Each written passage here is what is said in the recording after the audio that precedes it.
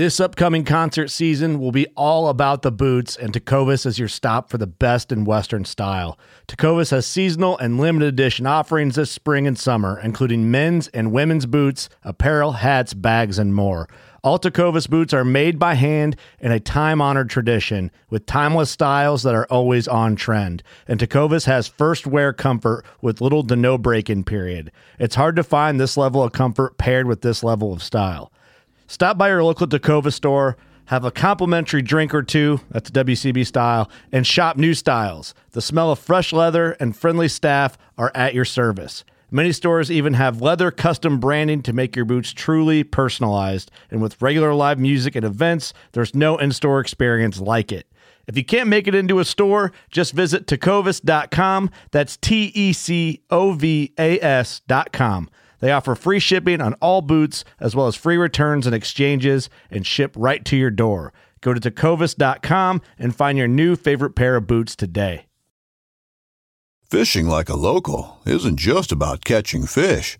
It's about connecting with the environment and the people who call it home. It's about hearing the stories and traditions that have been passed down for generations and sharing unforgettable moments with the people you meet along the way. Fishing like a local is having an experience that stays with you forever. And with Fishing Booker, you can experience it too, no matter where you are. Discover your next adventure on Fishing Booker. This podcast is brought to you by Tethered, the makers of the most badass saddle gear you can find. Of course, I've been using their Mantis saddle and Predator platform for some time now, but they have a few new things cooking. And the first thing to come out is the recently released Versa strap that they just came out with. This Versa strap is a woven, ultra-high molecular weight fibers. It's usually what you would hear referred to as Dyneema or Amsteel. And this, of course, is one of the strongest fibers on Earth. It's used in a host of products. But if you're using a Mantis saddle already, you probably already recognize that Amsteel is what your bridge is made out of. What's the benefit to the hunter? Well, it's super strong, and you do not sacrifice any weight issues. Literally, you get 4 of these straps, daisy chain straps, which would outfit all 4 of your sticks, and the total weight for all 4 of those straps is 4.4 ounces. That is versus, what you would usually get with your sticks with the buckle and et cetera, which is a lot more. That one strap will weigh a lot more than all 4 of your daisy chain Versa straps. So they have 3 different versions out that you can choose from. They have a mini Versa strap. This one is actually really well suited for those smaller Versa buttons. So those that, would come on the Lone Wolf custom gear sticks, Hunting Beast sticks, or if you're DIYing your sticks and using small Versa buttons, that is probably the one that you want. Again, 4.4 ounces for a 4-pack, and the average breaking strength is 1,500 pounds, which is crazy strong. The second option they have is the Versa strap. This one is 3/4 inches wide and weighs 4 grams per foot, so 0.14 ounces. And this one you would want to use more for those sticks that have larger Versa buttons, like the Lone Wolf sticks, Hawk Helium sticks, and things of that nature. Again, 4.4 ounces for a 4-pack and 1,500 pounds average breaking strength. They also have a Poly Versa strap. Now, this one is 3/4 inch wide, and it weighs just a little bit more. When I say a little bit more, 5 grams per strap or 0.15 ounces. And this one is perfect for Versa buttons that are 1.25 inches in diameter or more at the widest point. So again, this would be good for your Lone Wolf sticks, Hawk Helium sticks, etc. These ones, however, aren't quite as strong as the mini Versa and the Versa strap, but the average weight breaking strength is 800 pounds, so well above what you would need for sticks. So if you'd like to learn more about their Versa strap options or any of their saddle gear, head over to tetherednation.com. That's TETHRDNATION.com and check it out. We're also brought to you by Skull Brew Coffee Company. Skull Brew is a company that my wife and I started to give back to conservation. Every purchase that is made, 10% of all of our profits go back to support nonprofit conservation organizations like RMEF, Backcountry Hunters and Anglers, QDMA, and the Nature Conservancy. When you choose a product and you head to checkout, you choose which organization receives your portion of the donation. We recently launched a new product, so we have now a light roast for all you light roast coffee drinkers out there. It is a Ethiopia Harar, which is a little higher in caffeine, so it starts your engine in the morning. It's killer hot, or if you're like me, I really dig it as cold brew. So head over to skullbrewcoffee.com and check it out and pick yourself up a bag today. This podcast is also brought to you by Gumleaf USA. And you might ask yourself, what does Gumleaf make? Well, I'm here to tell you. They make some killer rubber boots. Most whitetail hunters, of course, are wearing rubber boots throughout the course of the season, especially if you are hunting some of the gnarly, nasty, swampy areas that I'm hunting. You need a boot that's not going to leak. And just unfortunately, over the years, I've not found a rubber boot, quote unquote, that could stand up to the beating that I was going to give it. And usually through, midway through the season, I end up with leaks and wet feet, which doesn't help the cold feet situation. So I'm giving Gumleaf boots a try, and I'm glad I did. I've had a chance to wear these out and do a little bit of scouting. They're super comfortable, but the kicker is that they are made out of 85% natural rubber, which won't crack. So you don't have to worry about dealing with those, water ingress, and those cracks that are around your toes where you have a lot of bending going on. They also accommodate up to a 16-inch calf in circumference. So if you're like me and have larger calves that are disproportional to the rest of your body, these boots will fit. So if you're interested in checking out some new boots, or if you're tired of getting wet feet and are about to give up on rubber boots in general for whitetail hunting, you might want to do yourself a favor and head over to gumleafusa.com. I'm actually wearing the field wellies, which are non-insulated, so going the non-insulated route this year. So check them out at gumleafusa.com.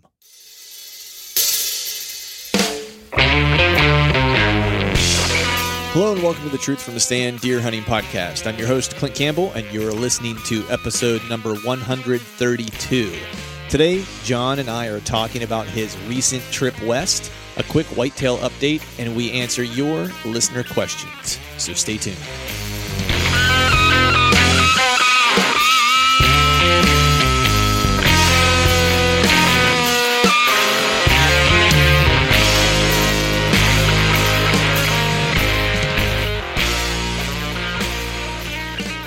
All right. What is going on out there? Happy Wednesday to you. Hope you all are doing good out there in the whitetail world. 1 week closer. A little jealous of those out there that have Western hunts planned, because you will be hitting the timber much earlier than me. Well, I shouldn't say much earlier than me, because my season will come in mid-ish September here in the eastern part of PA. But I'm already kind of chomping at the bit, and I think part of it is that usually this time of year I'm like absolutely scrambling to finish stuff up. And I'm still on the fence of putting one last food plot in back at the family property, at the one smaller family property. I frost seeded some clover this year. The clover came up like gangbusters. I hung cameras whenever I was back the last time, which I want to say was probably the end of May-ish, and I haven't been back since. So those cameras have just been kind of hanging, soaking. There was a buck bed that I'd found, which I'd had thought I knew where one was. There was one there. And so there's some cameras kind of monitoring that general area. So I'm looking forward to getting back and checking it.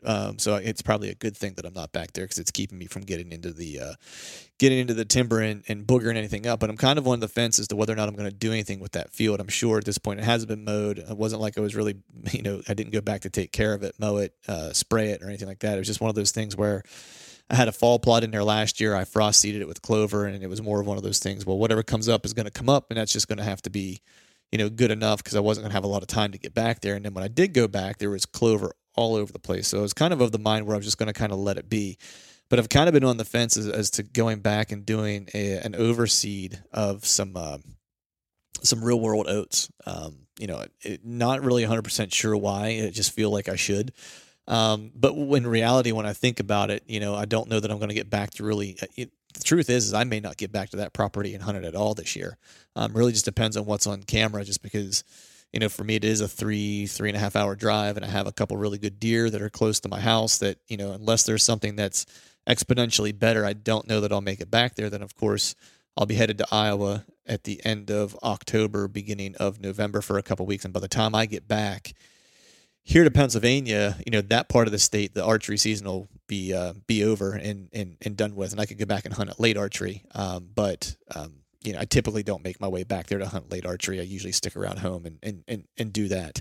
So that's why I'm a little uneasy, because this year I've managed to get all my prep work done. Even this year with modding some gear and stuff like that, I've kind of got all my ducks in a row. Things are finished. The one last thing I do need to do is I need to build a couple arrows, another set of arrows. So be building up some day 6 arrows here in the not so distant future to kind of get my hunting arrows set up, because the ones I've been shooting recently, of course, of what I'm using at the range and stuff. And I typically like to go through and build a fresh set and kind of test them all out and, make sure everything's flying the way I want them to fly. And then I pull out the 3 that I felt shot the best. And those are the ones that go into the quiver.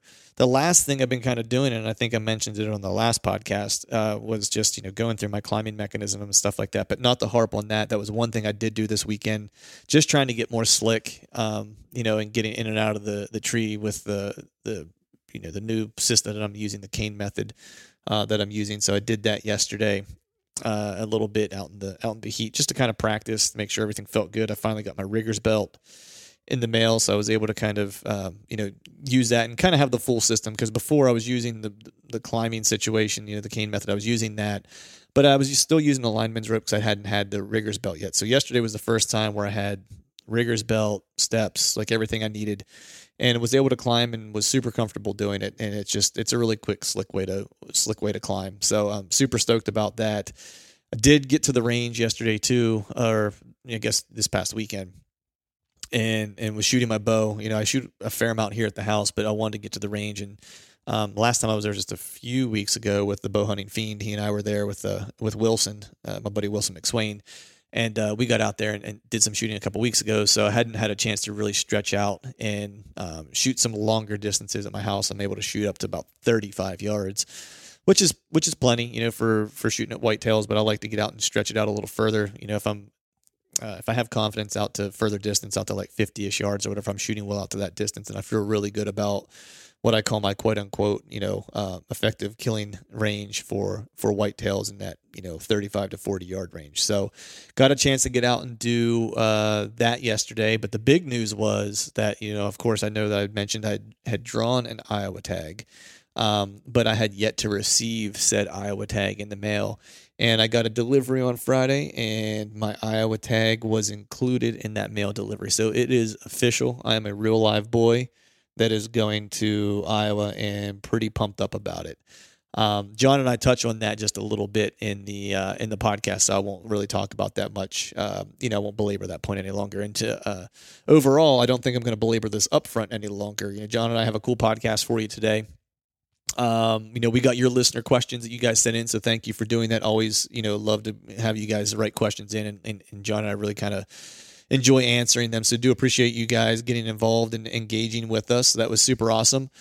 So we answered those. And then John recently actually did a trip out west for a couple weeks. And he'll talk about that a little bit. It was with a cast of characters, everyone from, Jason Matzinger and Sam Soholt. And they went out, and John was, doing his best impression, I think, of a river runs through with a fly rod. So we'll let him kind of talk about that. And then we do have a quick whitetail update that we just basically, kind of hit the highlights of what we have going on for whitetails right now. And as I'd mentioned, for me, it's really sitting biding my time and finishing some final tweaks to my gear, and then get ready to rock and roll. So without further ado, we'll get John, and we'll get this session cracking.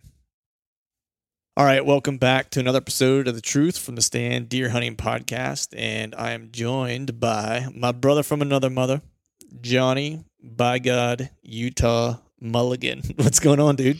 What's happening, brother? I always like to add by God to things. I don't know why. By God, that's the PG version of like MF or something. You know what I mean? Yeah, exactly. It's funny. I don't drop those on here, but I sure as hell say them at work, which is kind of interesting. But West Virginia is when I really like to lay on the by God. Like it's West by God, Virginia. Like that just feels good. Feels right. Yeah. Yeah. So what's going on, man? What's new? So we got some hunting related stuff to get into today, because we're creeping right around the corner from the season, getting started. It's, just about, when this thing goes live, it'll be less than a month for a lot of folks out west to kick off their seasons and stuff, whether it's, whitetail, mule deer, elk, whatever the case might be. But you just got back from the west, so I figured we could do just a quick recap of that before we jump into hunting stuff, dude. So you've been a traveler, and you have now turned into a fly fisherman. Yeah, well, I don't know if I've turned into one per se, but so I just got back. We went out to Utah, the Utah TAC. I went out there with the Prime Archery guys, and We worked on some photos and video for an upcoming project that I can't disclose any information on whatsoever, but it is badass. And so basically the trip, like I said, was hosted and kind of put together by Prime Archery and Mr. Sam Soholt. And what we did is we all met at the Utah Park City TAC. So this is the first year that it was in Park City versus being in Snowbird. So we did that for 4 days, and then we and which, by the way, Sam was out there with his bus, and he was slinging, hats and shirts and stickers and public land tees and stuff. Public land tees stuff, with his brother Josh, and their dad Jerry was out there. Jerry's old school hustler, man. He grabs the crowd and brings them back to the booth. You know what I mean? It's pretty funny. Yeah. So they were hustling and did some good stuff with Rocky Mountain Elk Foundation, made another big donation to those guys. And then we left. We kind of zigzagged our way en route to Big Sky, Montana for the Big Sky TAC. But we hit a bunch of rivers in Idaho, picked up our fishing license there, did some fly fishing there. And then we continued on to Montana. And before we started TAC, we ended up doing some fishing in Montana. A non-resident fishing 2-day fishing license in Montana is going to set you back about 50 bones. Whoa, nice. Yeah, a little steep for 2 days, but nonetheless, had to put some flies in the water. And some of the guys caught a lot. There was one day that I did not go with them fishing, and they ended up hitting a particular river and just hammered it, man. Really? It was just nonstop. And I'm like, yeah, go figure. The day I don't go, so right. I might have been their bad luck, but well, maybe you had poor fishing luck because the whitetail season is going to be balls out. That could be, and I'll take that trade off any day. Yeah, exactly. But that was first time I've ever been fly fishing. I've never even held one in my hand before. So there was a little bit of a learning curve. I got some lessons from a real good friend of mine out there, and she gave me some one-on-one tutorial about just literally 10 and 2. And as she called it, tick tock. So that helped a ton. And, it didn't teach me how to fish. It taught me how to keep flies in the water. Right. And, more, it's like time on stand, more flies in the water, better chance you got to catch and fish. So that was awesome, because had I not had that, I probably would have been tangled up and, right. Choked myself out, with the line. But drown yourself with your own fishing line. Oh yeah. Yeah. I was waiting for the Instagram post of you with like a fish hook, like in your ear or in your neck or something. Yeah. Screw that. But what's funny is how cold that water is. Oh, I bet. I mean, it's July and it's 100 degrees outside, right? We're all burnt to a crisp, and that water was so cold. I mean, I'm guessing that water was 40, 50 degrees, something like that. Maybe colder, but, damn, mountain water, mountain runoff. Yeah. Yeah. So it was so cold even that time of year, but we ended up finally making it to Big Sky, got the Prime booth set up, and we did that, the tax stuff for 3 days, and we packed up. We all headed back to Jason Matzinger's house and hung out, had one last night of just kind of hanging out, and it was so cool, man. It was a nice way to cap off the trip. I mean, there was a lot of stuff going on, and we were doing photos and doing video, and we were trying to fish, and we were camping and, tent camping, and with Jason had his Montana canvas wall tent set up, and right. Some guys were sleeping on the bus and some guys were in the tents, and it was all just kind of a blur. And then that last night, everybody's just dog tired, but it was cool to sit back and relax with everybody. And at the end of the day, not to get all sappy on everybody, but get sappy. It's really okay. neat. Well, it's really neat to sit down and drink a beer and laugh and cut up with people some people were from Texas, some people were from Michigan, some from Montana, me from Iowa, Sam originally from the Dakota areas and then now living in Montana. It's just so cool that people from all over the country and people can still all sit together and laugh and cut up and trade stories and have a good time. A bunch of like-minded people, and it was just real chill and real laid back. So it was a blast. I never liked leaving Montana, but it was time to come back home. Yeah, I bet.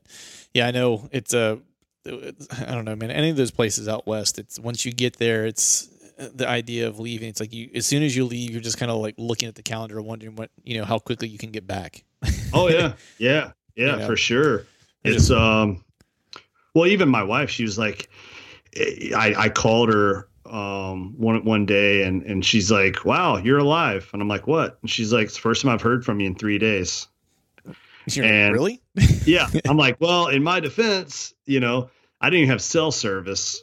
Right. There were several days where we were camping that I didn't have cell service. And if I did, it's because we went into town to go get, a bag of ice or firewood or, something like that. And I'd have service for 5 minutes and I would like shoot her a text. I'm alive. Right. Yeah, exactly.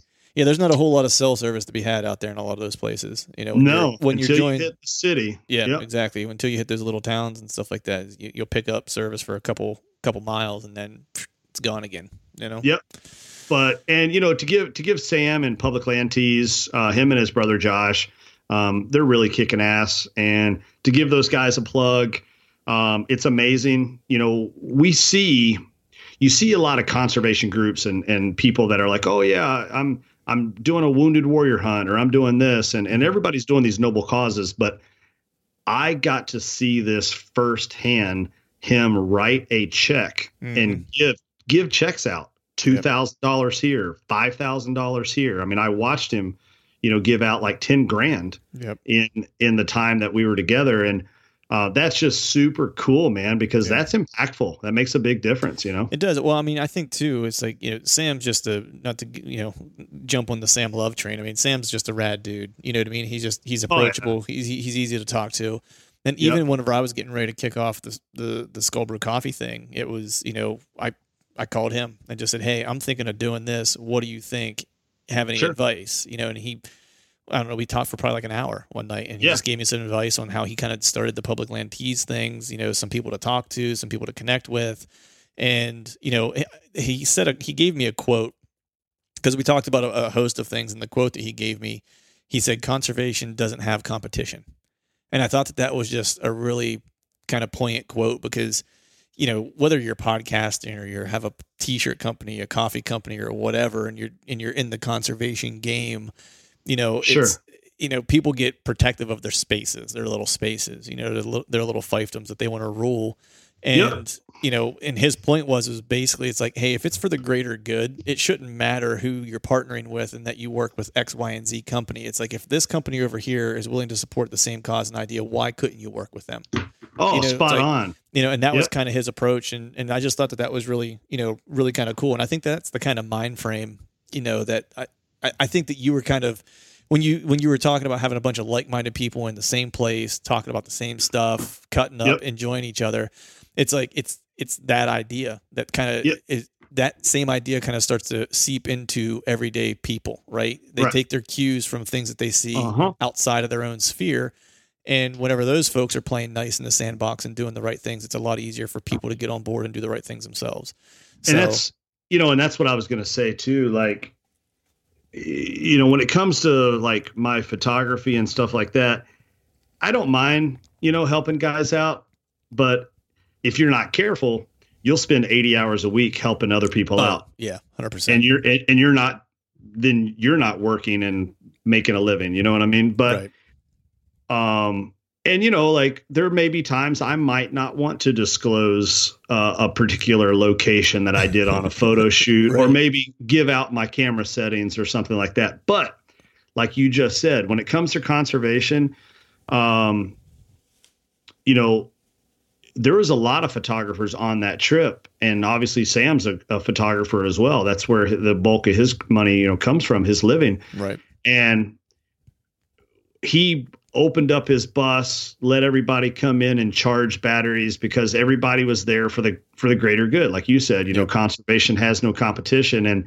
And Sam's always been one of those guys that, I know my space and I know there's just certain questions that, you don't ask people because, you just don't do it. Like, you don't ask somebody how much money they make. And right. You don't ask people like, how hot their wife is, but right.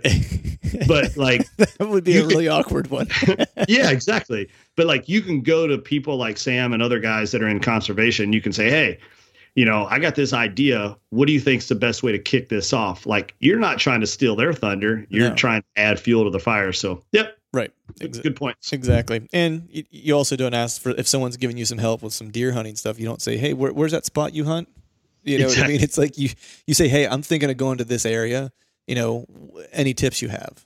You know what I mean? Or I'm looking at a specific spot. Have you had any experience in that area? It's like you kind of give some parameters and let them kind of give you what they're willing to give you, but you don't say, hey man, you think you could drop me some GPS pins of where you put where your locations are at? I'd love to go check those out. Like that's not really the right way to go about learning a new area necessarily. Yeah, exactly.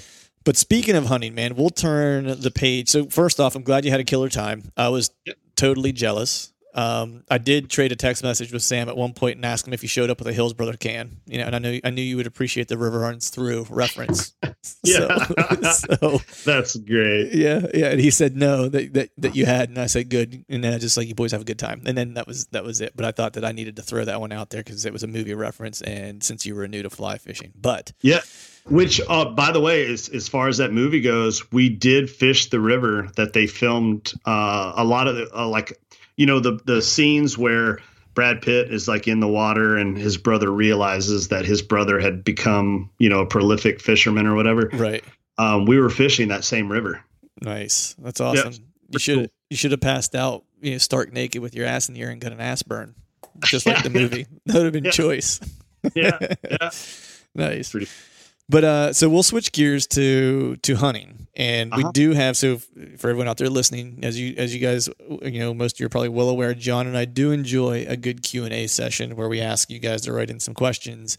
We just, I don't know, we get a kick out of doing it because it makes us think of things that we don't necessarily think about otherwise, and actually it makes me contemplate some choices that I'm making and maybe how I think about things, which is super cool. But before we jump into those, quick update on the hunting front for each of us, and then we'll dive into the questions. So what's going on? Like, so you're back from Montana, you're back in Iowa. Mm-hmm. Where are you at on like a scale of 1 to 10 getting geeked out for deer season?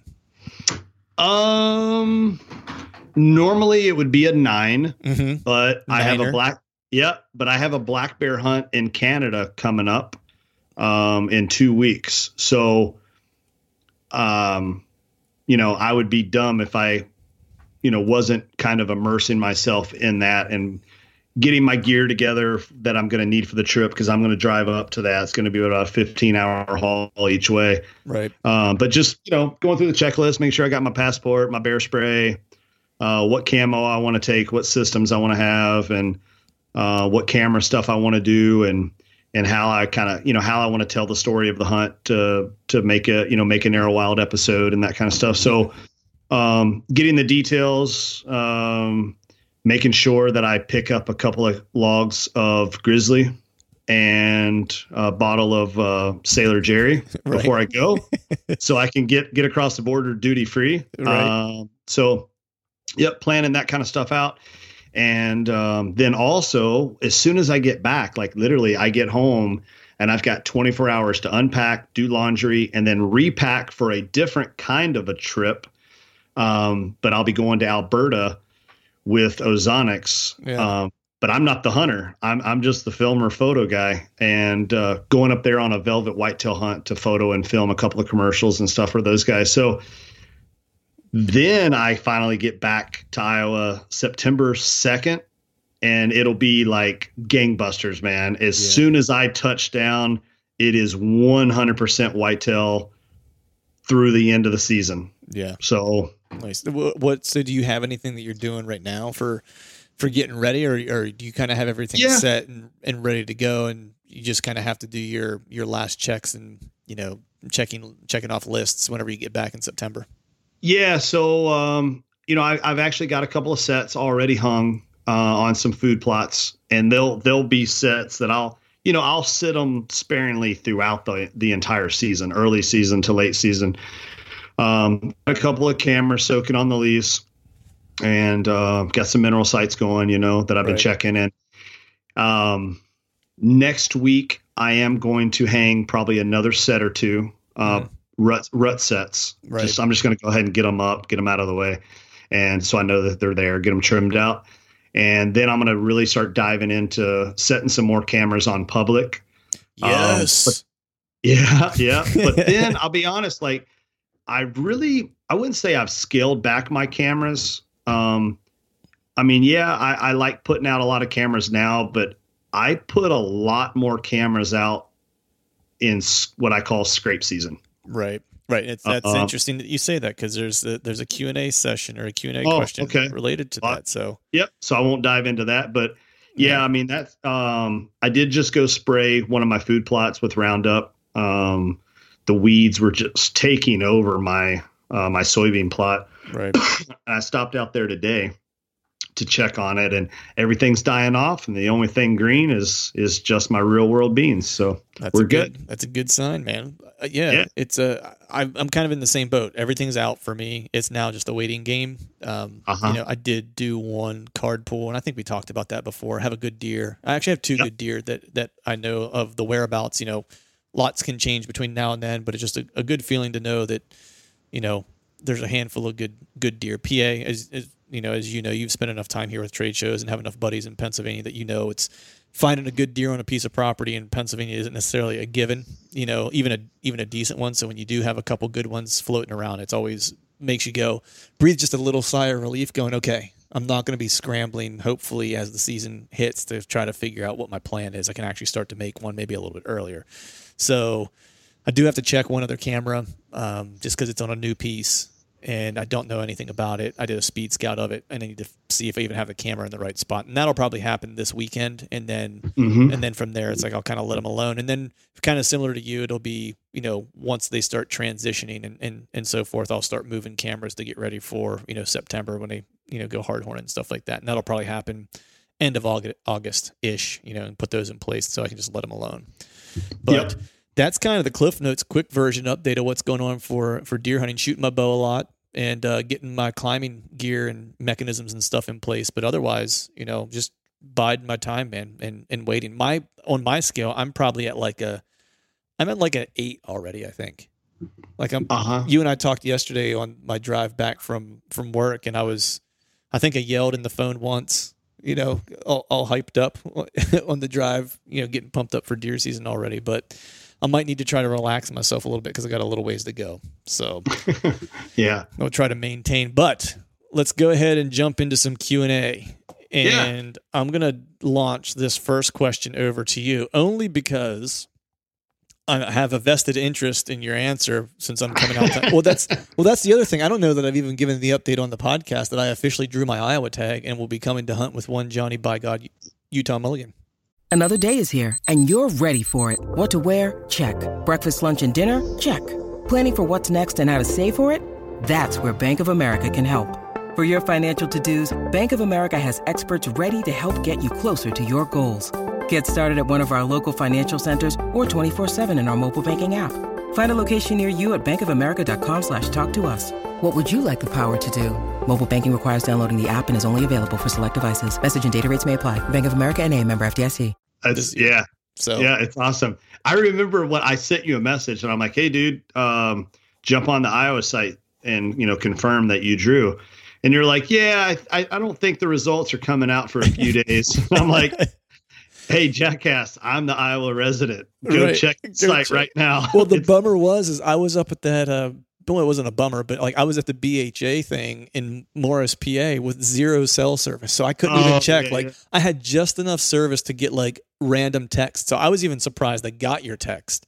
You know what I mean? And then I was scrambled really quick and was trying to get on. I was like, you got to be kidding me. I don't have enough service to even get on the site to look. So I had to wait till the weekend was over. I think I actually texted you whenever I got off the mountain because I checked while I was driving and I was like, hell yeah, I got my tag. So Yeah, it was a little delayed for a guy who wanted to draw an Iowa tag so bad. I wasn't real good about staying on top of when I was going to find out. So, so now I'm just waiting for it to come in the mail, and I actually need to call tomorrow because it should have arrived like this week. I think was the 4th week. So hopefully it'll be in the mail soon. But so that's the other big news that I had. But we won't delay. I know we've teased this Q&A like 3 different times now, so we'll just go ahead and dive into it. So my vested interest question is. And I don't have folks' names, so sorry guys that wrote in. I didn't have time to grab the names, but listen closely, and you'll know which question was yours. And if you did write in, we appreciate you guys taking the time to do so. So the first question is: if you could only hunt 1 week or a handful of days of the rut or November, however you want to frame it, what dates would you hunt? I'm going to be really greedy. Okay. And I'm going to say, was there a limit on how many days, or if I just box in a group of days? Box in a group of days. He says like roughly a week, but we can do a week plus plus or minus on each side. Okay. So if I used my vacation time correctly, October 31st to November 15th. Mm-hmm. That 2 week block. If I did not use or I don't have a lot of V time, November 7th, 8th, 9th, those 3 days have proven to be the most effective for me for seeing piles of bucks running around. But if anybody has been listening to the podcast for, the last 2 years and will recall, I'm not the biggest fan of the rut. Mm-hmm. I'm more of a strategic. I want to locate the critter. I want to go in and I want to go kill him. I don't want to have it on chance, right? So to speak. But again, if I have to say, hey, boss man, it's February and I need to let you know what days I need off for the hunting season, right? Then I'm going to put all my eggs in one basket and I'm going to go rut hunting. You know what I mean? Yeah. But yeah, so that November 7th, 8th, 9th, plus or minus a couple of days, before, and after that block, it's just magical. Right. Right. I think for me, it's, I'll give the smart ass answer first and then I'll give like the legit answer. I guess the smart ass answer would be if the area that you're hunting really well, whatever dates that those are going to come in. Sure. I mean? Like if you're talking about the rut, you know what I mean? Like if you have a property that you're familiar with, I would pay attention to your trail camera data, especially around doe bedding areas, and kind of figure out when they're cycling in and cycling out. So you kind of can start to map your does and when they come in and out, because as long as those does continue to use the same bedding areas year over year over year, those things should turn on plus or minus a day on either side. Year over. Yep. The non-smart ass answer, I think, for me would be, I think it's state dependent, right? So for me, in talking to you, coming out to Iowa, I knew that I wanted to be there for the first 2 weeks of November. I knew I didn't want to do last week of October into the first week of November. I knew that my odds and my activity was probably going to be better if I had more time on the backside of that, like 7, 8, 9, 10, 11, 12 kind of time frame. Yep. So I timed it to where I would be out there, the first full 2 weeks of November. I think I'm there through like the 14th, 15th, something like that. I think I'm leaving the 15th. So I should hit that prime time, which is killer.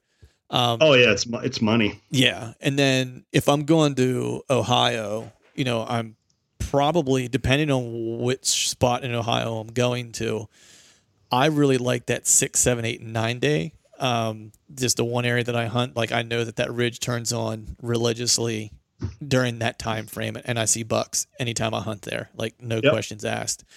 In Pennsylvania, it's a little bit different. Like Pennsylvania is weird. Like the eastern part of the state where I live, I honestly think, and the bummer is like I'm usually not here to hunt it because I'm usually in Ohio, or this year I'll be in Iowa.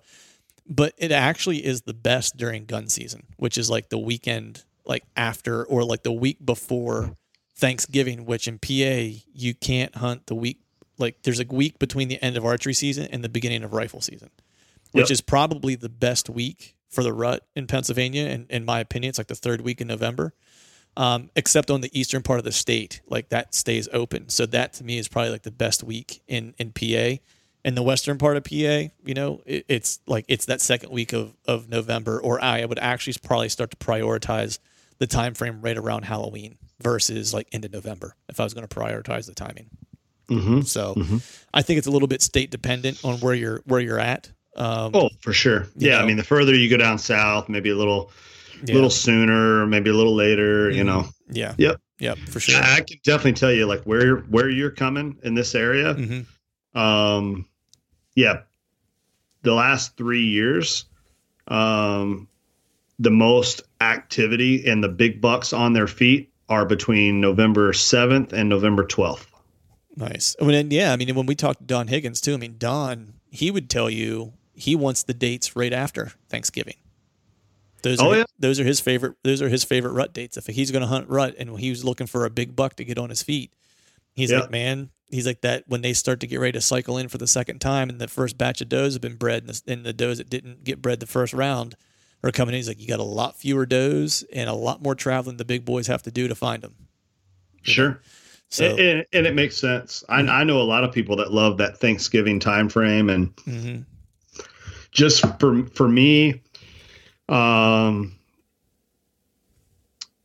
biggest buck I ever saw in the hoof was 3 years ago on November 12th, midday, at 2 p.m., cruiser.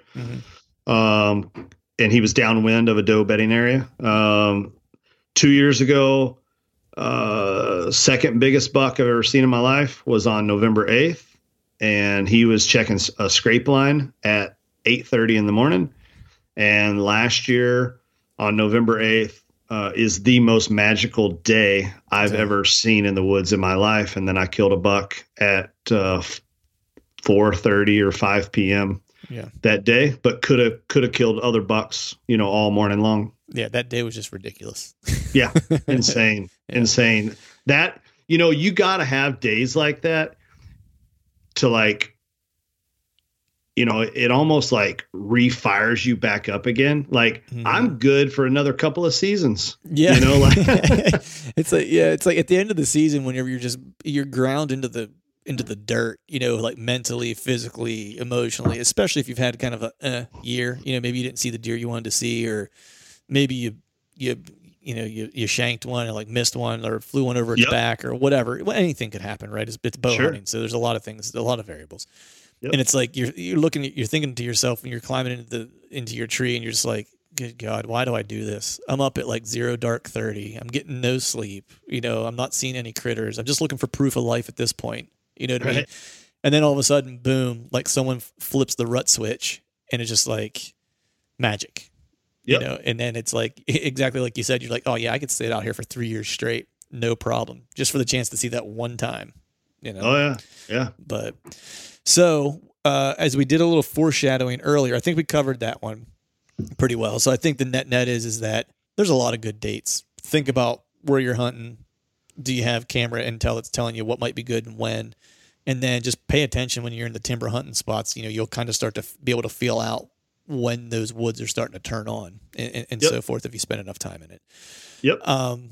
So the next one is we did some foreshadowing about scrapes because you were talking about transitioning your cameras to scrapes. So this one's not specific to cameras necessarily, but I thought we could take a wider approach to it to talk about scrapes in general. But the question is specifically, do we use mock scrapes and how do you set them up? And I'm interested to hear your answer to this because I'll admit I'm not great at using mock scrapes, but I have an approach I'm going to try this year as a as a new way to kind of hopefully increase my inventory or my success on my mock scrape. So how do you use them? I love them. I know that you love them. We've talked. I love them.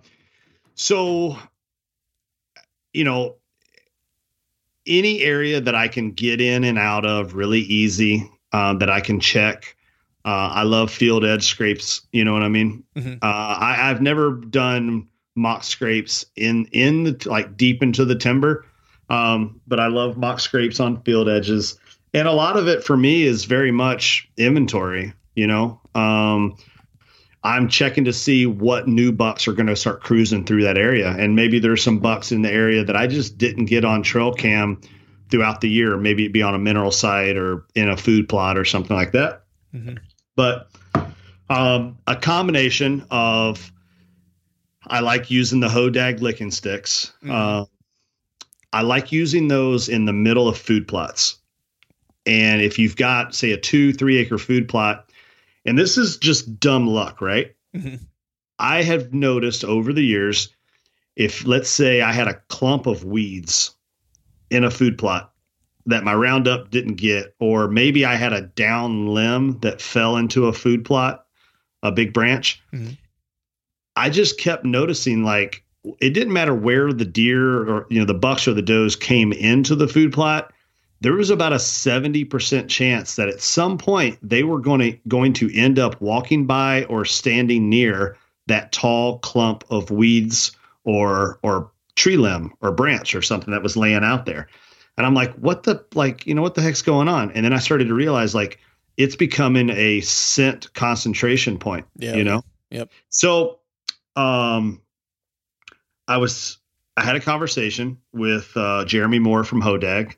And Jeremy's like, well, I've got something brand new, and basically sent me essentially like prototypes. And I'm like, dude, this is what perfect timing. Like, I can't wait to try this. So I use the Hodag licking sticks in food plots. It's either that or run 500 trail cameras. Now I can run 1 or 2. Field edges, I love doing mock scrapes. I do them a lot. I've traditionally used Mrs. Dopey. Yep. He's local to me, and Sam's he's a pretty damn good wealth of information. He's killed 200 inchers. So, he's got a lot of intel that comes with that bottle. You know what I mean? Yep. And this year I am doing something. I noticed Don Higgins using the ropes. Yep. When I was out at Don's personal farm, walking around with him, came across one of the ropes and saw not just the rope, but like the location that he had the rope in. And it made a lot of sense as to where he had it. So I went to the hardware store last month and bought a couple of 10-foot strands of, some old nasty looking Jack Sparrow rope. And I'm going to be using that as well this year for some mock scrapes. But yeah, I'm a huge on mock scrapes. I love it. I have identified so many bucks. I've attracted new bucks. I've had deer that I ran cameras all year long, never got a picture of them, and then 24 hours of starting a mock scrape, brand new buck, right? That I'd never seen before. So yeah, I'm a big believer in them. Yeah. So I want to believe it's kind of it's kind of like Santa Claus. Yeah, that or like aliens. It's like I want to believe. And no, I've seen it work too many times for other people. And I think again, I think some of this stuff depends on where you're at too. You know what I mean? Sure. I think in some states with a lot of pressure and stuff like that, some of this stuff doesn't work. It's not that it doesn't work. It may just not work as well, right? So, in Illinois or Ohio or Iowa or wherever where there's not quite as much pressure, it's like some of these things will draw deer in maybe in more numbers. It's not saying it doesn't work in PA. It's just like just making up numbers. But like if 10 comes to check out yours, 2 might check mine out. Doesn't mean it didn't work. It just the volume is different, right? Sure. So I think my frame of reference might have been a little off earlier whenever I was trying to use them. I've just not had a ton of great success with it. But this year, much like you're talking with Don, the ropes, I'm actually going to give it another go this year, and I'm actually going to use the model that Jeff Sturgis uses. And what he likes to do is something very similar to Don, only what he's found has worked for him well is actually using, he'll cut like a 10-foot branch off a tree that has some decent weight to it so they can't just knock it around real easy, so they can actually press up against it and use some paracord to tie that off of a branch and hang that down over an area that he wants to create a scrape.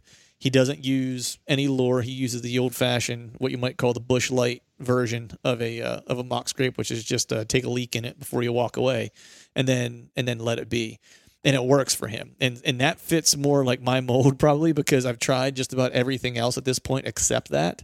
So I think this year that's going to be my approach is the Jeff Sturgis approach. And then, I don't have a whole lot more to say on that, only because I'll have my results, I guess, here this fall. But mine, though, aren't going to be necessarily on field edges. Mine are actually going to be a little further in the timber. Most of this is going to be, public areas, at least here on the eastern part of the state, where you can still use those things. The western part of PA, you're not able to use lures and stuff like that because of CWD reasons and stuff like that. So it's only really out this way on the public that I hunt that I'm going to be able to do some stuff like that. So I'm hoping I get some decent results. I'm hoping a couple of the good deer that are around come around and check it out, because like I said, I want to believe, but at this point I've just not had a lot of success. But so yep. It'll be interesting. I'm going to give it another go. If it doesn't work this time, I'm not quite sure what I'll do at that point. I might just move to Iowa just so I can run mock scrapes. Which wouldn't be a terrible idea. But so the next question, this one, I'm going to flip this one around on you, John. You ready? Yep. All right. So this fella here asked if we could please speed through Jackson County, Ohio, so he can pull us over and bullshit with us, which I said is a possibility when I come through Ohio on my way to Iowa. So if I do get pulled over, hopefully it's this fella, which would be a lot nicer. But yeah. I'm going to ask you as the former cop, right? Uh-huh. Have you ever pulled someone over and was like, hey, this guy's kind of a cool dude. I kind of just want to chat this guy up for a second. I don't know. I mean, hold on a second. My phone just did something weird. I have pulled people over before that I'm like, wow, that's job security. Right. I've had that happen a few times. I've pulled over some interesting people. I mean, back home, we had a lot of the Bengals players and stuff like that. Oh yeah, that's right. Yep. Yeah. And I'm trying to think, I have pulled people over in their vehicle doing things that they probably shouldn't have been doing. They weren't necessarily breaking the law. They just probably shouldn't have been doing it. But right. No, I can't say that I've ever pulled anybody over and been like, oh man, this is a cool cat. I'm glad I pulled this person over. Right. Yeah. We had, this is kind of funny. So back in the day, we had a couple of like the eternal bachelors, that were cops. And there was actually some girls that admitted to like speeding through the town and hoping that hilarious. Particular cops would pull them over. You know what I mean? Right. I'm like, geez, you ever just try to go to like the bar? You know what I mean? Like it's cheaper. Right. Yeah. Way cheaper, no points, and keeps your insurance premiums low. How's that? Yeah. That's funny. How close is Jackson to Jurassic? That's where I'll be. That's where I'll be this weekend. Yeah, I'm not sure exactly where Jackson's. I feel like it's where Jurassic. Actually, I don't think it's far from Zanesville, if I'm not mistaken. Yeah, I don't think it is. I think it's just a little south of Zanesville, if I'm not mistaken. Here's my statement for life. Anybody that wants to hang out with me or you, like, I don't think I'm that cool. So if somebody wants to hang out with me, I'd be stoked to hang out with them. You know what I mean? Yeah, exactly. It's like I go for days and not speak to like, people other than outside of work. Right. You know what I mean? So I'm in the same boat, man. It's like when I find someone that's like kind of, that's cool, that wants to hang out, I'm like, yep. I'm like, oh hell yeah, you want to hang out? And when they leave, I'm like, you sure you want to leave? Yeah, like, stick around, you sure you don't stay? Yeah, let's one more drink. Nice. All right. So hopefully, if you pull me over in Ohio, just let me off. Don't give me a ticket. There you go. Yeah. Next question is the best mobile stand and sticks, the pros and cons of those, and single fold down steps versus double fold down steps. So we'll take the first part first. We'll do that. We'll be logical. Best mobile stand and sticks. What are the pros and cons of like the high end mobile stands and sticks? So I really do like my Lone Wolf Custom Gear stand and sticks. Mm-hmm. Super lightweight. I love that the seat feature folds up and makes a shelf for my backpack. That was always a problem, is getting your backpack slung over and getting it to stay in that position, No doubt. So I dig that. And I think with the way that seat flips up with So for me, you know, I'm going in with a camera arm and camera gear and that kind of stuff. And that camera arm is always mounted on the side of a pack, not always on the inside. So my load is not usually even distributed anyways. So with having that shelf, that I'm really looking forward to that. And that's going to be super awesome. And it's lightweight. So that's going to be cool. Right. On a price point model for traditional stand and sticks, I simply just don't think you can beat XOP. Right. You know, XOP and Lone Wolf Custom Gear both have that extended length on their steps. So it kicks out and curves up a little bit. Mm-hmm. So it's longer than the traditional Lone Wolf portable tree stand sticks. I have slipped off, you know, you get muddy boots and whatnot, and those trees are at an angle. So I'm huge on that. I mean, I can't say that I don't like Lone Wolf portable tree stands. I used to work with those guys, and but they're all Andres patents, and right. XOP is cheaper than Lone Wolf portable tree stands. In my opinion, it's better. There's improved properties. And then Lone Wolf Custom Gear is a little more high end, but it's super, super lightweight. So if like you're the guy that's going to go in and out every time and set up and tear down every time, you essentially only need one stand. Why not spend the extra money and have a little bit nicer piece that's lighter? Now for you, I mean, I know that, you know, you're more of the saddle guy. Yeah. So you kind of have a little bit different approach. Yeah. Yeah. I mean, look, it's I'm a saddle guy through and through at this point, but I'm not naive to say that, you know, stands don't have their place in an arsenal. You know what I mean? It's like, you know, I hunt out of my saddle like 95% of the time, but when I come to Iowa, it's like I'll have a stand in the truck, you know, just in case, right? Because there might be a place that I just want to go in, I want to hang something, I want to let it. And then what I typically do is I'll hunt out of the saddle, out of the stand. That way I can still use the platform the same way. But you know, for me, it's like I kind of fall in a similar camp, you know, to you. I think a lot of the top quality stands that are out there now, whether it's, you know, again, to your point, it's like Lone Wolf Custom Gear. They did a great job coming up with something that I think if you're a mobile stand hunter, like you should just ante up and get the Cadillac. You know what I mean? Because it's going to last you for a long time, and it's really the tool that you probably really need. As far as price point goes, I'd be right there with you. It's like I think the stands, Lone Wolf and XOPs are similar to your point. They're all Andres patents, so you're still getting an Andre designed stand. And XOP, yes, is a better price point. And I think to your point that they have made some modifications that kind of elevated it a little bit in terms of some of the features and stuff like that. You know, because I've hunted out of both, right? It's like I've hunted out of those because Chad runs all XOPs, and I've run a Lone Wolf, and so I've got to kind of use both. And you know, XOPs stand toe to toe, and if price point's, you know, a thing that you're looking at, then, you know, I think XOP is the obvious choice. As far as sticks go and stuff like that, you know, I modded my sticks this year, and so I took some old Lone Wolf sticks and cut them short. And on the question of, you know, fold down steps or, you know, a single or a double, in my opinion, if you can do the double, then I would do the double. I'm just finding it to be a lot more convenient to have a double step, at least on the top. So I've actually, on my mods, took the single step off and put a permanent double step on the top of my sticks, which has been nice. But if I had it to do over again, I'd probably get a stick that has the fold down, you know, double version. I know Hawk Helium makes a really good double version step that a lot of people like, and is really easy to mod to make a short stick if that's what you're into. As far as like, and we'll flip this, I know, because you mentioned, you know, I'm a saddle guy.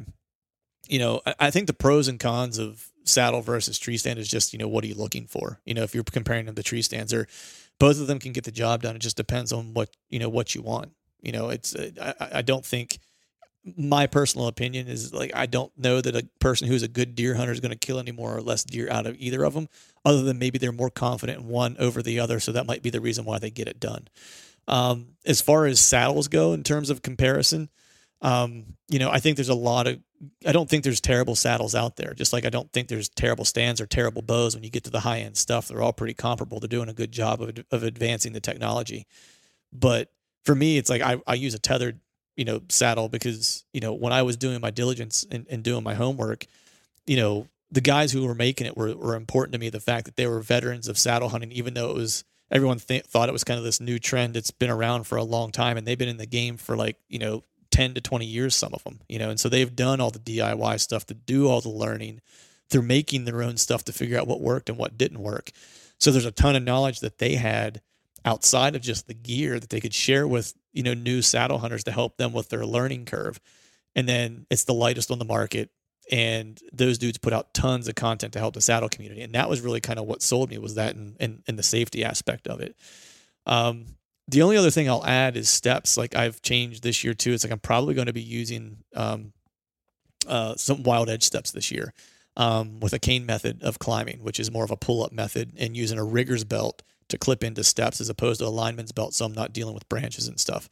So that's the other thing that I'm, kind of making a move to. So even for tree stand hunters, it's like I wouldn't discount other climbing mechanisms, especially if you like the familiarity with a tree stand, but maybe you want a climbing mechanism that's going to be a little lighter or whatever to lighten your load. If that's what you're looking for, then there's other climbing options out there that you could look at, whether it's steps or whatever the case might be.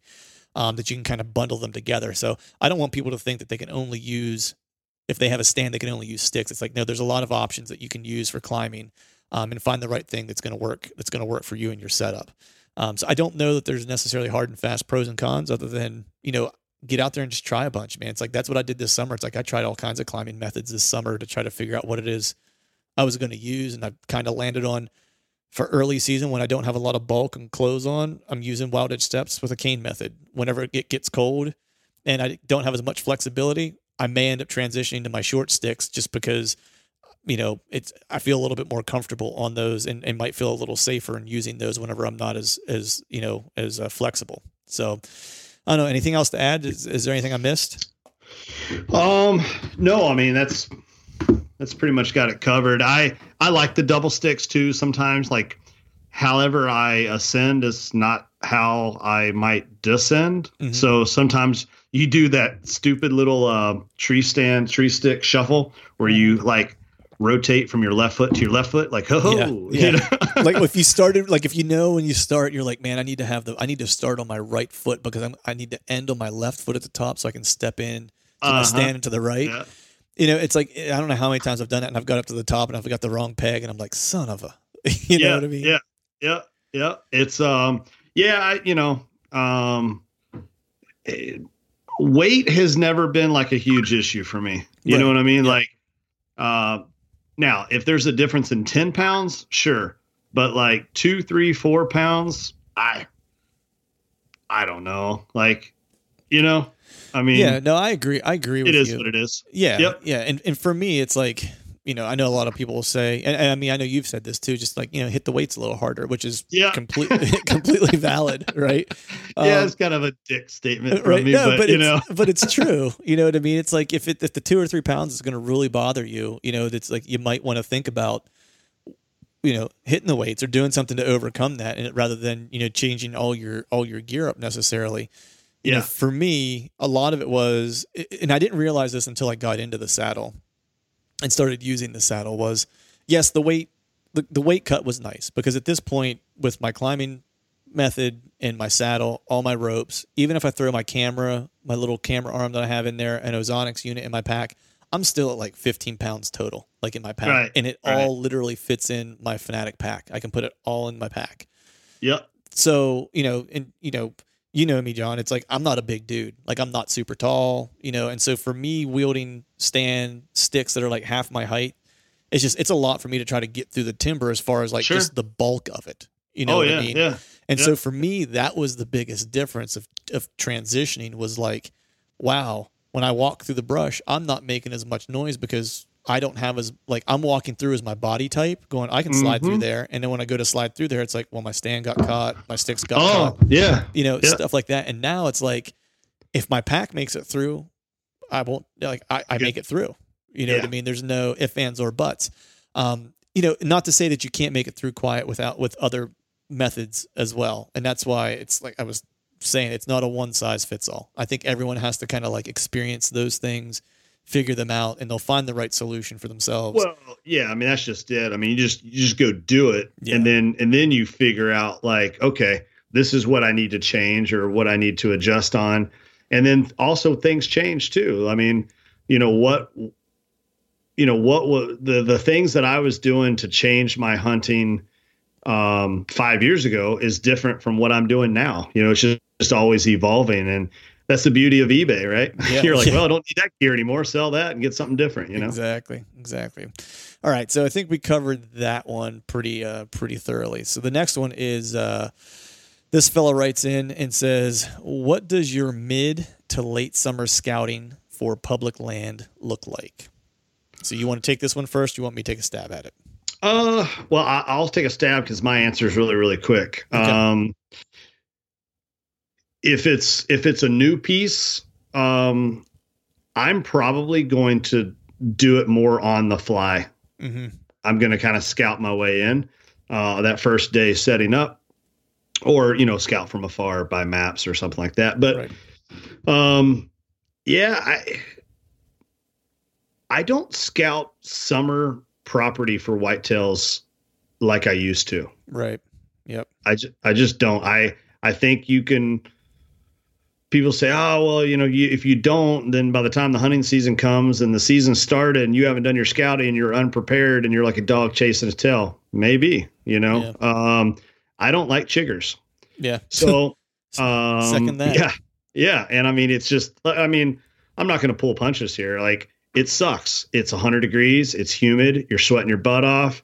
You're out there, tromping around looking for stuff that's not going to look the same that it's going to look in November and December.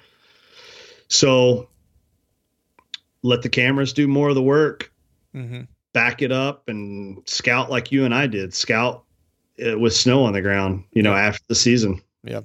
No, and honestly, my answer isn't going to be too terribly different from yours. I mean, I think there are things that you can do. It's like, look, if you have to put boots on the ground, it's like, by all means. I agree with John. It's like, I'm not a big fan of doing late summer scouting. A lot of times, if I haven't gotten to a piece in, before late summer or before the, spring green up, when green up gets real heavy, like, I'm probably going to let it alone. Like, my cutoff is really like May. If I haven't gotten in there prior to, Memorial Day, I'm probably going to let it alone for the most part. Like, I'll go in to swap a camera if I need to check it to see, especially if it's a new piece, to see if I'm getting inventory that I was expecting. And that way, if I need to move it, I can move it. But I'm not going in and doing like an all day scout session necessarily.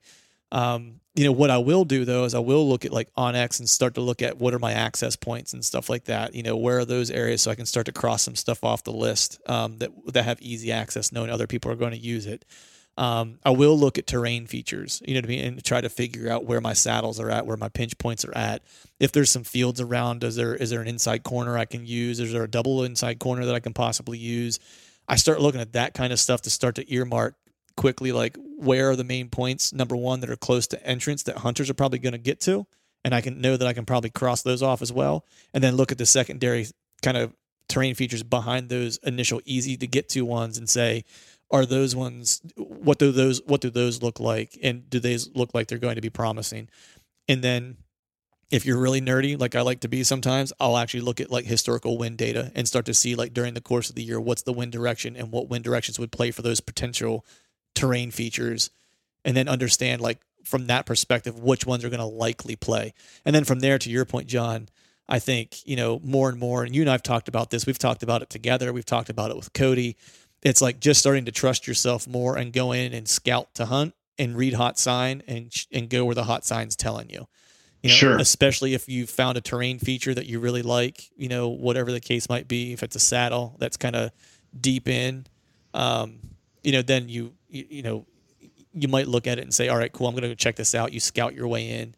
And then if you see some sign as you're getting closer to this terrain feature, all of a sudden that terrain feature is probably going to be a pretty good spot to set up, right? It's like, then you can have the debate whether you set up on the sign or whether you set up in the terrain feature leading to the sign, whatever the case is. But then you're in the game. And that's probably how I would approach it. I would do that from afar work as much as I could and then scout my way through. Yep, agreed. But so I think we'll do one last question, man, because I know you got some stuff going on this evening. And I don't want to keep you. And we have a couple more that we'll have to answer. We'll have to cover these off on another podcast. But this one actually was from this guy. I'm going to call him out. He's kind of an asshole. I don't really even like him that much. His name's Johnny Utah Mulligan. And what he wrote in was, What he wrote in was put me on blast and said, how big of a buck are you going to kill in Iowa this year? So I think I'll answer that one first, and you can answer. How's that? I think here's the deal. You're coming in at the right time. I actually went today and finally sat down, introduced myself to the Shimmick Foresters. Mm-hmm. You are hunting. You're going to have access to 6,200 acres. Sweet. Love it. Yeah. And, you know, I might have mentioned this on a podcast before. I have run up to 9 cameras at one time in Shimmick, and I have had one picture of one human. Yep. One. And it's just one image of him. And it was a Pheasant Forever hunter back there. I think he was squirrel hunting, though. Right. So, untapped resource. There was a 189 killed out of there last year. There's always a pile of 160, 70s killed out of there. Maybe I shouldn't advertise it that much, but right. I was saying, like, take it back. And there's no deer there. There's no deer there. Yeah. None. A couple of raccoons. Right. No, but you're going to be in a good spot. And here's the thing: you've got nothing else to do. Yeah. So, like, you know, it's kind of like when people go to an outfitter and they hunt the morning, then they come in and just hang out in the lodge the rest of the day. Like, you're here for 2 weeks. Yeah. You sit bell to bell and you grind it and you hang and bang and move around.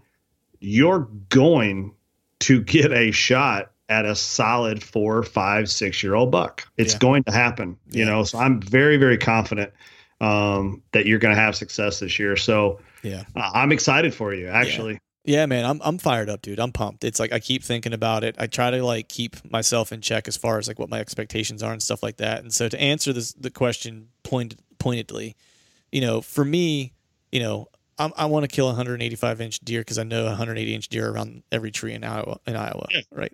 So, of course. So no, I mean, honestly, I want to shoot a mature deer. You know, my goal is to shoot a deer that's from a maturity perspective that I wouldn't necessarily get the opportunity to shoot in Pennsylvania, right? So, you know, I would like to shoot a 4.5 or older.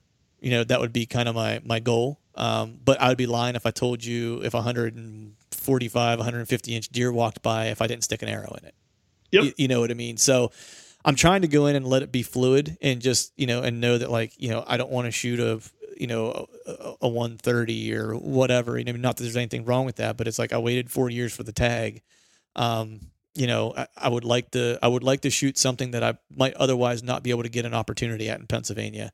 And I don't know what that score means. I'm hoping the old heart rate will tell me when it's time to release an arrow. But you know, from the sign that I saw and the terrain that we know that you kind of walked me through whenever I was out there, it's like there's a couple really good setups that I think are going to have an opportunity to produce, and I'm excited for it. So I can't wait to get the text message from you, and you're like, dude, I just smoked one, and then I'm going to go, cool. I'm sitting till dark. I'll meet you later. Yeah, exactly. Well, the thing was, I was talking to someone about it because they were like, you know, what do you do? They don't hunt, and they were just asking me questions about it. And I was like, they were like, well, what do you do when you get one? I was like, well, it's like usually I field dress it and then I'll drag it out or whatever. And they were like, well, what happens in Iowa? Are you going by yourself? I was like, well, I'm going by myself. I was like, but my buddy lives out there. And I was like, you know, we're not hunting together per se. I was like, but he lives right around the corner from where I'm hunting. We'll probably see each other just about every day. Mm-hmm. And they were like, you know, like, well, what if you get one out there? And I was like, well, I had to stop for a second. I was like, wait, these aren't Pennsylvania-sized deer. I was like, yeah, I'm going to have to wait till dark until he's done hunting to come help me drag it out. Yeah. I was like, which dude, I'm telling you, like, you have no idea how excited I'll be to help you drag a deer out. You know, dude, that's going to be so awesome. Dude. I'm looking forward to it, dude. Yeah. I might be drunk when you get there. Just FYI. I've been known to pick up heavy things a time or two, so I'll gladly do all the work right, nice, and let you enjoy the celebration. Right. Nice. Well, cool, man. I'll let you, I know you got some stuff going on tonight because I know you just getting back from that trip. You're still trying to dig out of some things. And I know you're getting ready to hit the road to the Deer Assoc here tomorrow too. So don't want to keep you. Thanks for jumping on. We'll get the second half of these questions on the next episode. So until the next time, folks, thanks y'all. All right, folks, that is a wrap for today's show. I'd like to thank all of you for listening, of course. And if you haven't yet, please head over to iTunes and leave us a 5-star rating. And make sure you subscribe to the podcast while you're there. That'd be super rad if you'd be able to do just those two things for me. And before we shut this thing down, we need to give a big shout out to our partners who continue to help us make this podcast possible. Tethered, Exodus Outdoor Gear, Skull Brew Coffee Company, Gumleaf USA Boots, Obsession Bows, Ramcat Broadheads, Trophy Taker Rests, and Dead Down.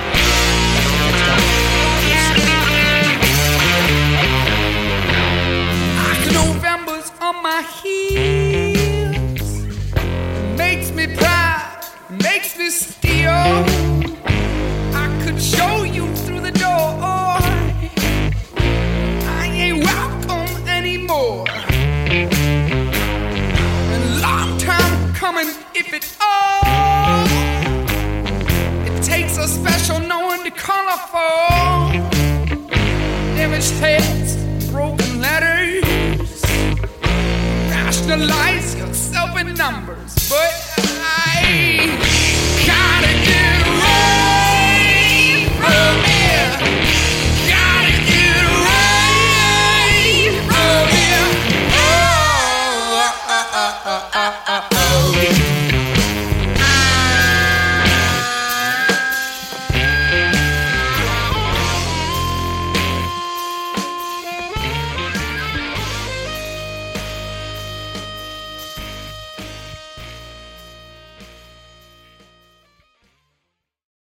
All right, gang, the new Truth merch is in stock at truthfromthestand.com and on YouTube below any of the Truth From The Stand videos.